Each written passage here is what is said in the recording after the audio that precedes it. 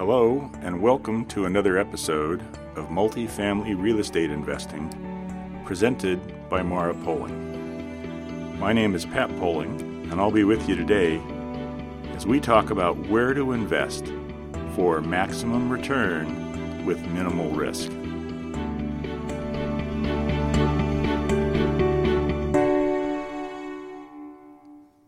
Hi everybody, this is Pat with Mara Poling.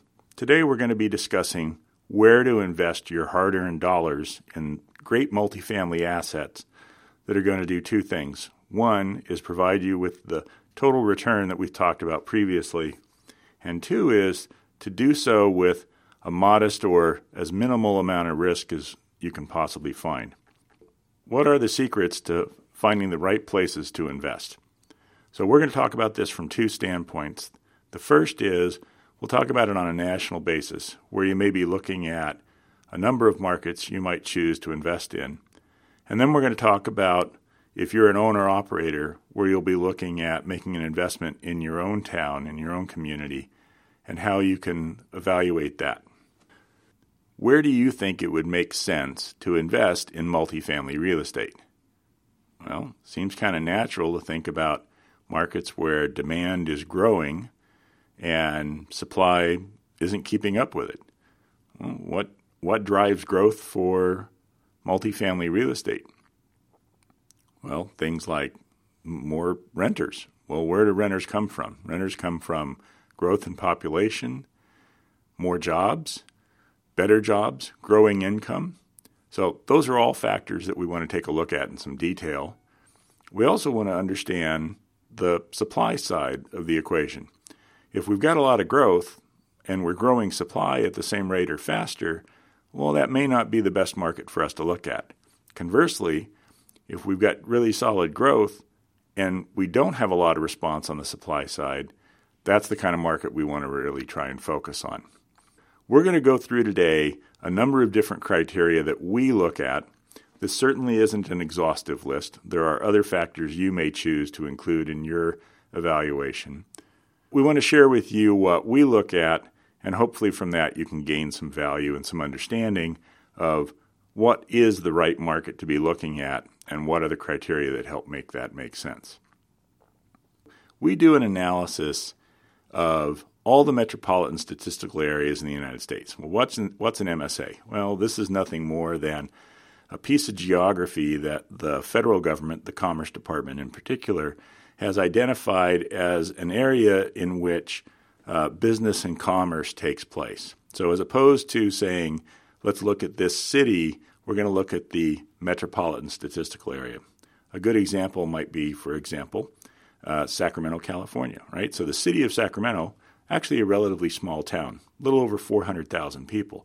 The metropolitan statistical area, which includes Sacramento County and a number of other markets nearby, which really represents what the market is when you think about Sacramento, it's over 1 million people. So that's the kind of thing that you want to be able to look at is metropolitan statistical areas. That's how we focus on them. There are lots of metropolitan statistical areas across the United States, well over 300, 360, 370, some number like that, I think, at last check. We look at all of those metropolitan statistical areas. Don't you love trying to say those words, right? And when we look at them, we benchmark on a number of criteria against U.S. averages. So we're looking for markets that are growing faster than the rest of the country on average, that have stronger employment opportunities than the rest of the country on average, so on and so on and so on. So that's how we think about it. Now we want to talk about some of the specific criteria that we look at so that you can understand better where you might want to place those hard-earned dollars that you have. I've already mentioned several criteria: population and growth, employment growth, income growth. Let's talk about those for a minute. Population and population growth, two different things. From a population standpoint, we think it makes sense to invest in markets that are at least a certain size, large enough that you can have some opportunity for an actual market to exist. Does that mean that you can't make money investing in a small market, maybe a market that only has 50,000 people in it? No, you could certainly make money in that market. There's simply more risk associated with doing that. We think being in larger markets minimizes that risk. So what's a large market? We certainly like being in markets that are 500,000, maybe 1 million in size or larger. That's awfully a fairly small number across the United States. It's certainly not the 360 or 70 MSAs that exist. Where would we draw the line? Somewhere around a couple 100,000.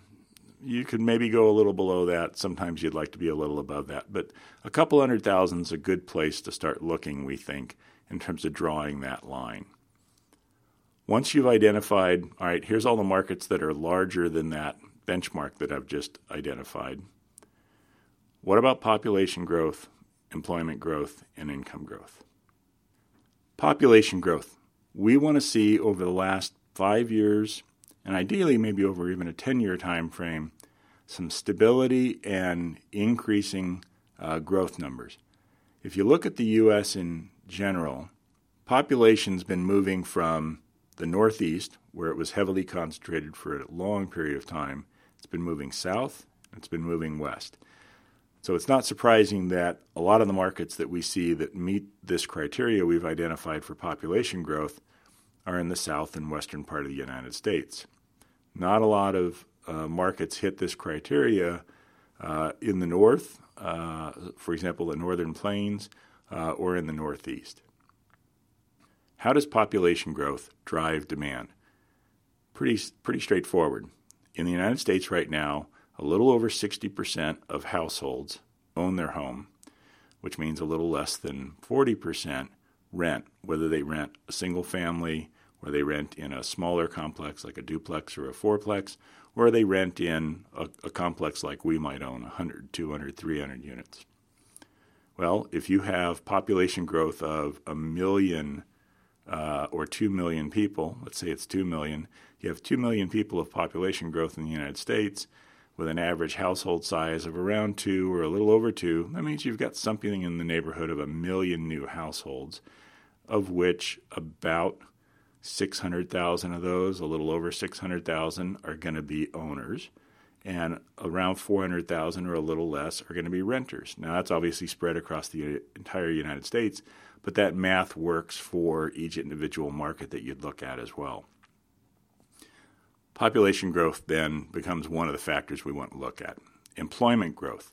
We want to see historical, and for all these, we're looking not just at historical, but forecasts. We want to see employment growth that's above the U.S. average.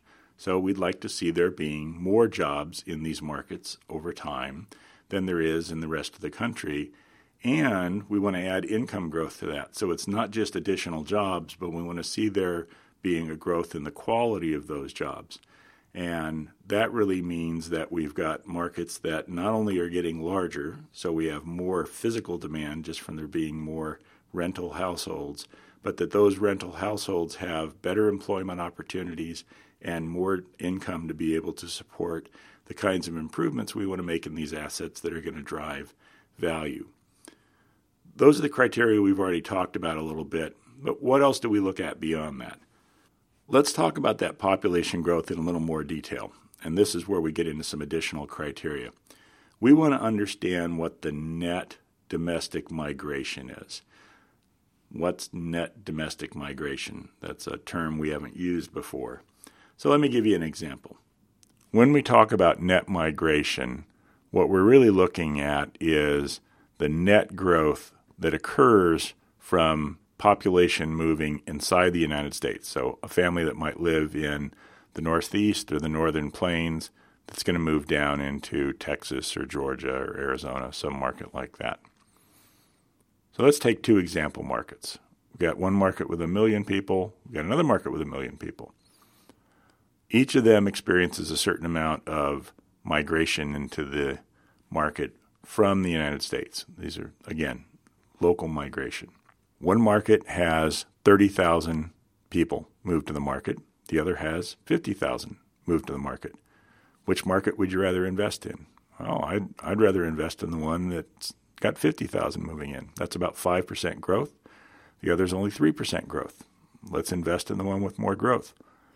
We want to understand net migration, though, because there are markets in the United States that are transitory, in which there's a lot of churn. Let's say that the market that has 50,000 people move in has 30,000 people move out. Absolutely markets that look like that. So the net migration there is actually only a gain of 20,000. In our market with 30,000 new folks moving in, the loss might be only 5,000 that year, meaning the net migration, the net addition to the market, is 25,000. So we actually have 2.5% growth in one market and only 2% growth in the other market. Understanding net migration is an important element of understanding how the market is growing. We're really looking for markets with greater stability. So that's one of the key components we want to understand.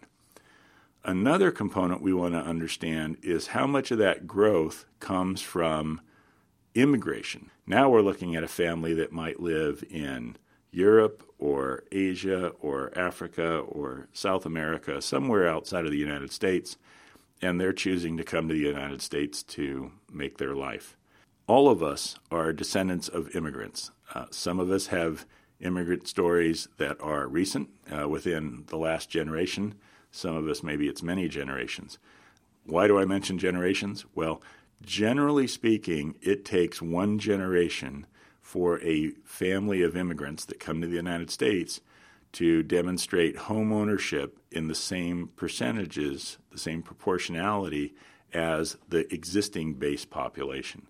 So, for example, if your family migrated to the United States 3 generations ago, about 2 generations ago, they started to look like a traditional U.S. family, an existing U.S. family, in terms of home ownership percentages. If you actually just migrated to the United States, you're potentially more likely to be a renter than you are a homeowner. So understanding how much of the growth comes from immigration helps us understand some of the characteristics about what at least the next 20 years might look like in terms of home ownership rates there. So a market that has a meaningful amount of immigration is going to demonstrate lower home ownership and higher rental numbers, not just for the next few years, but 5 years, 10 years, 15 years, and so on. And it will be about 20 or 25 years before those immigrant families have home ownership rates that are similar to the rest of the country, meaning that roughly 60-40 split that we talked about a moment ago.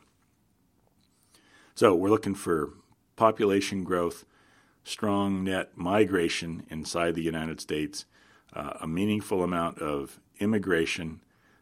We'd love to see great employment growth and solid income growth combined with that.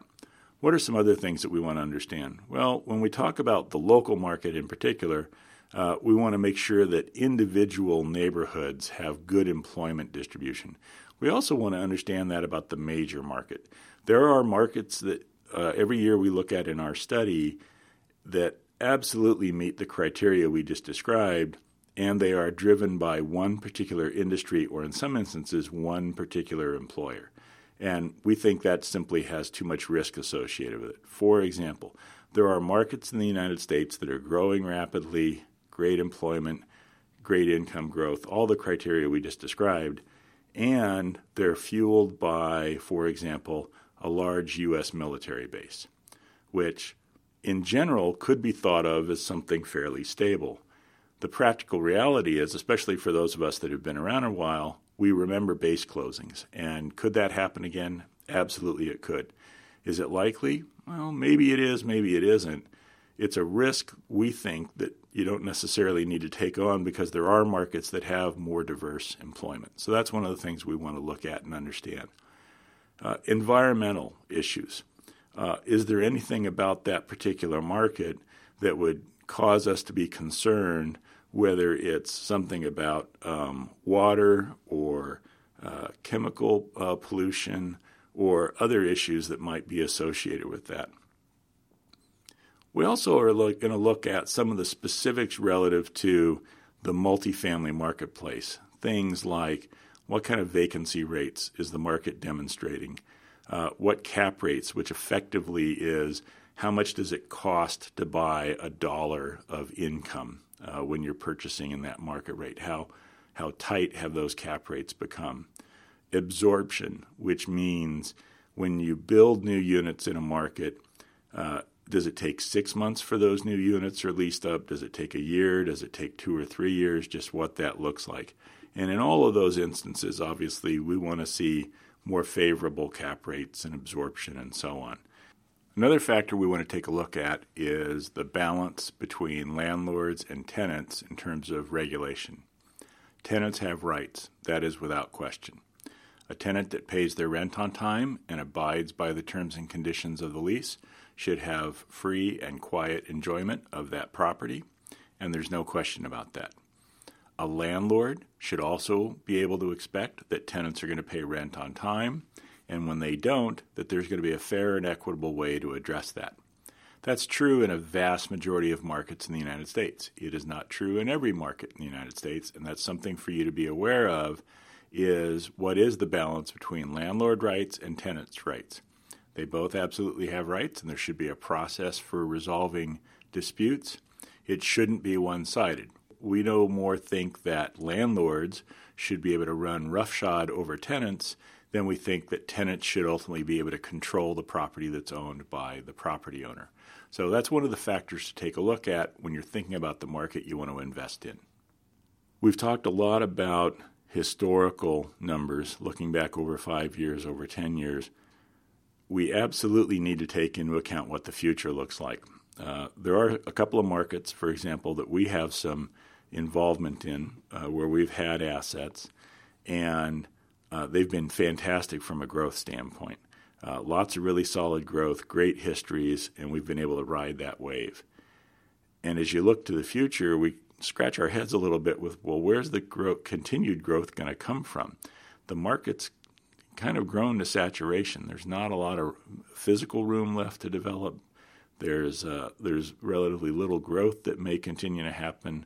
We don't really see a lot of employment growth in the future.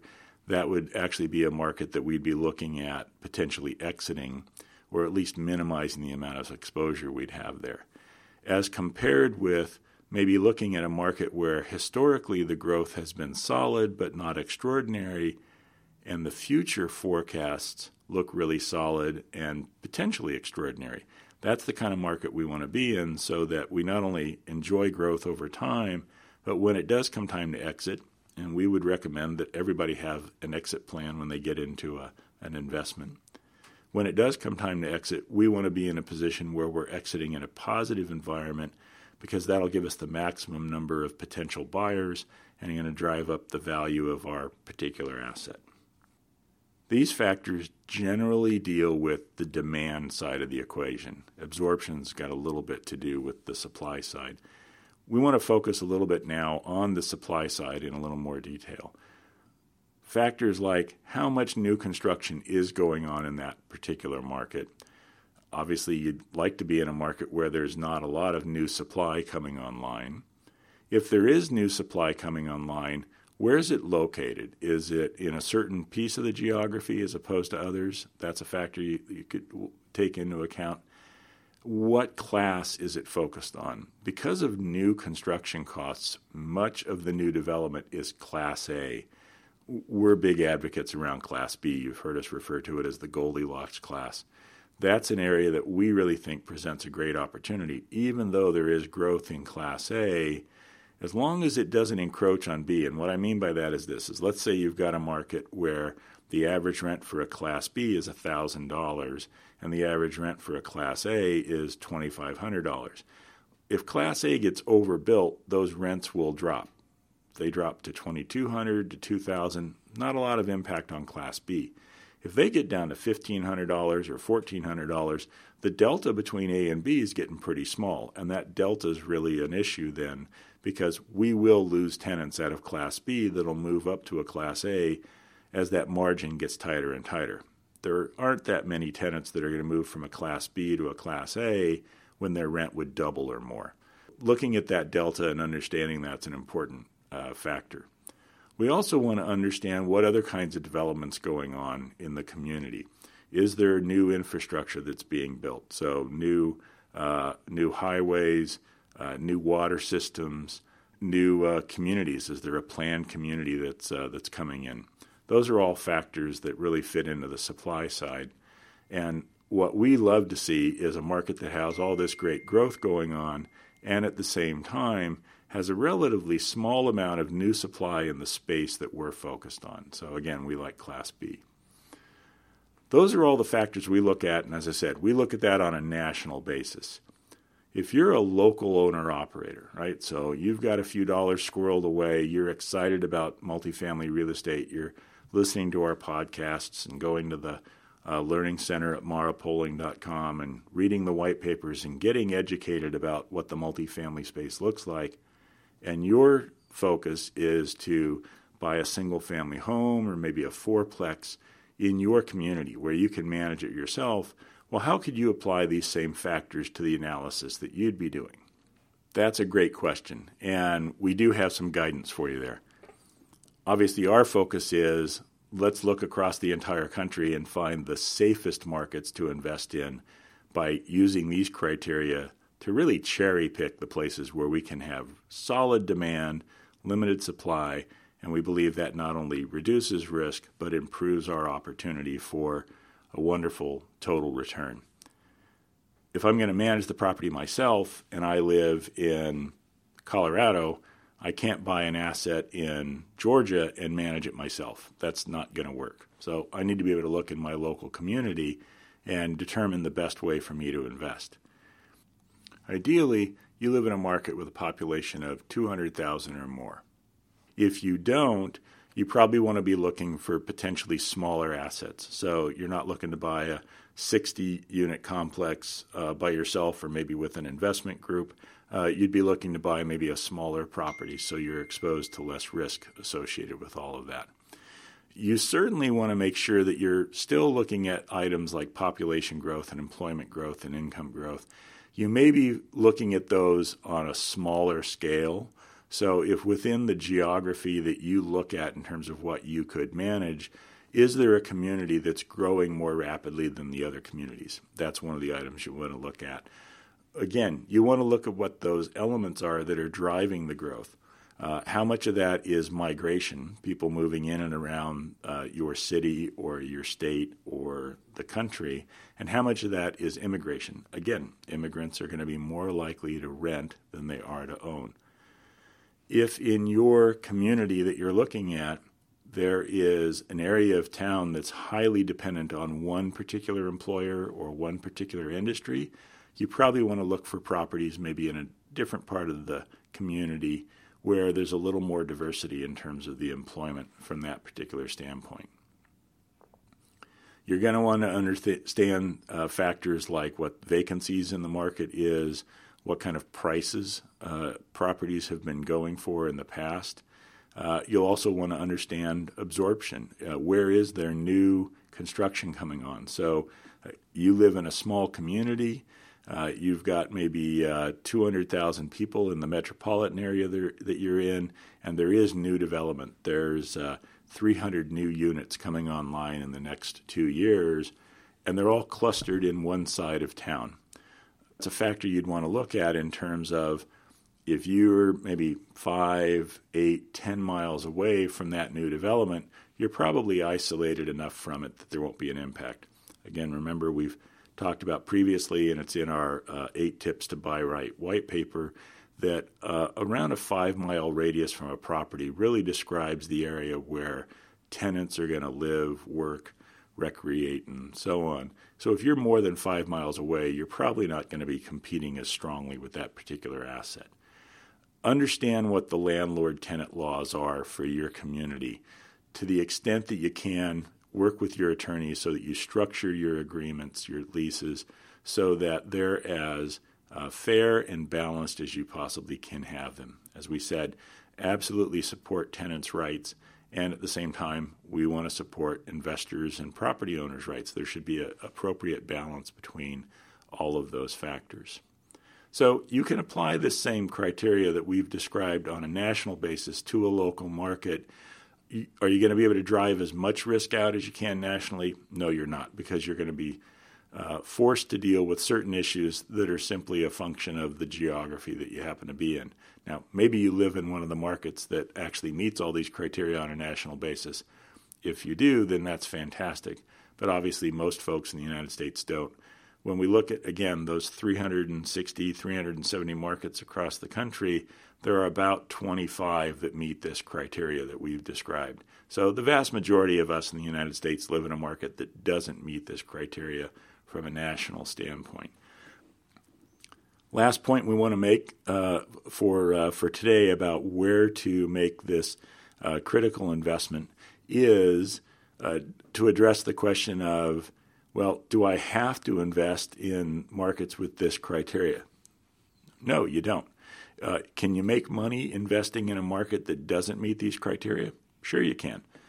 There will be more risk associated with that. So if you're thinking about putting your hard-earned dollars into a market, whether it's through an individual investment that you're going to own and operate yourself, or with a firm that you're working with like Mara Poling, and you're going to invest in a market that has modest to little population growth, relatively stagnant employment growth, maybe declining average incomes, that has potentially maybe some environmental issues or is overly dependent on one particular sector from a employment standpoint. Maybe there's a lot of new supply coming on. The landlord-tenant laws are very, very skewed towards tenants and away from property owners. That's not a market I'd be excited about putting my money in or putting our investors' dollars in. Can you make money there? Sure you can. You're really going to have to be very focused on the specifics of each individual asset that you would look at. And there's simply going to be more risk associated with it, because any one of those factors we just described could ultimately cause you to have problems in terms of the operation of the asset and your ultimate exit. We think it makes more sense to take that risk off the table and to put yourself in a position where you can sleep well at night, not worry about what's going on with your investment, because you know that you've done the due diligence on the front end to invest in a market that makes sense. If you're interested in learning more about all of these particular factors, as well as the other tips that we have to learn how you can move risk off the table and buy right, then I encourage you, go to the Learning Center at marapoling.com. That's marapoling.com. Visit the Learning Center, and you'll find a number of topics, lots of great material there, but go to the topic 8 Tips to Buy Right. You can download the white paper that we have there. We have some other podcasts on the channel here that you can look at on the exact same subject. You can always shoot us an email. We'd be happy to answer any questions that you have. We're very committed to this educational process. We want to help you be successful as you're looking at the multifamily space, and we appreciate you taking the time to join us here today.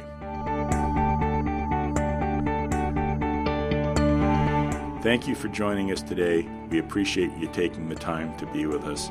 We look forward to seeing you next time on Multifamily Real Estate Investing, presented by Mara Poling.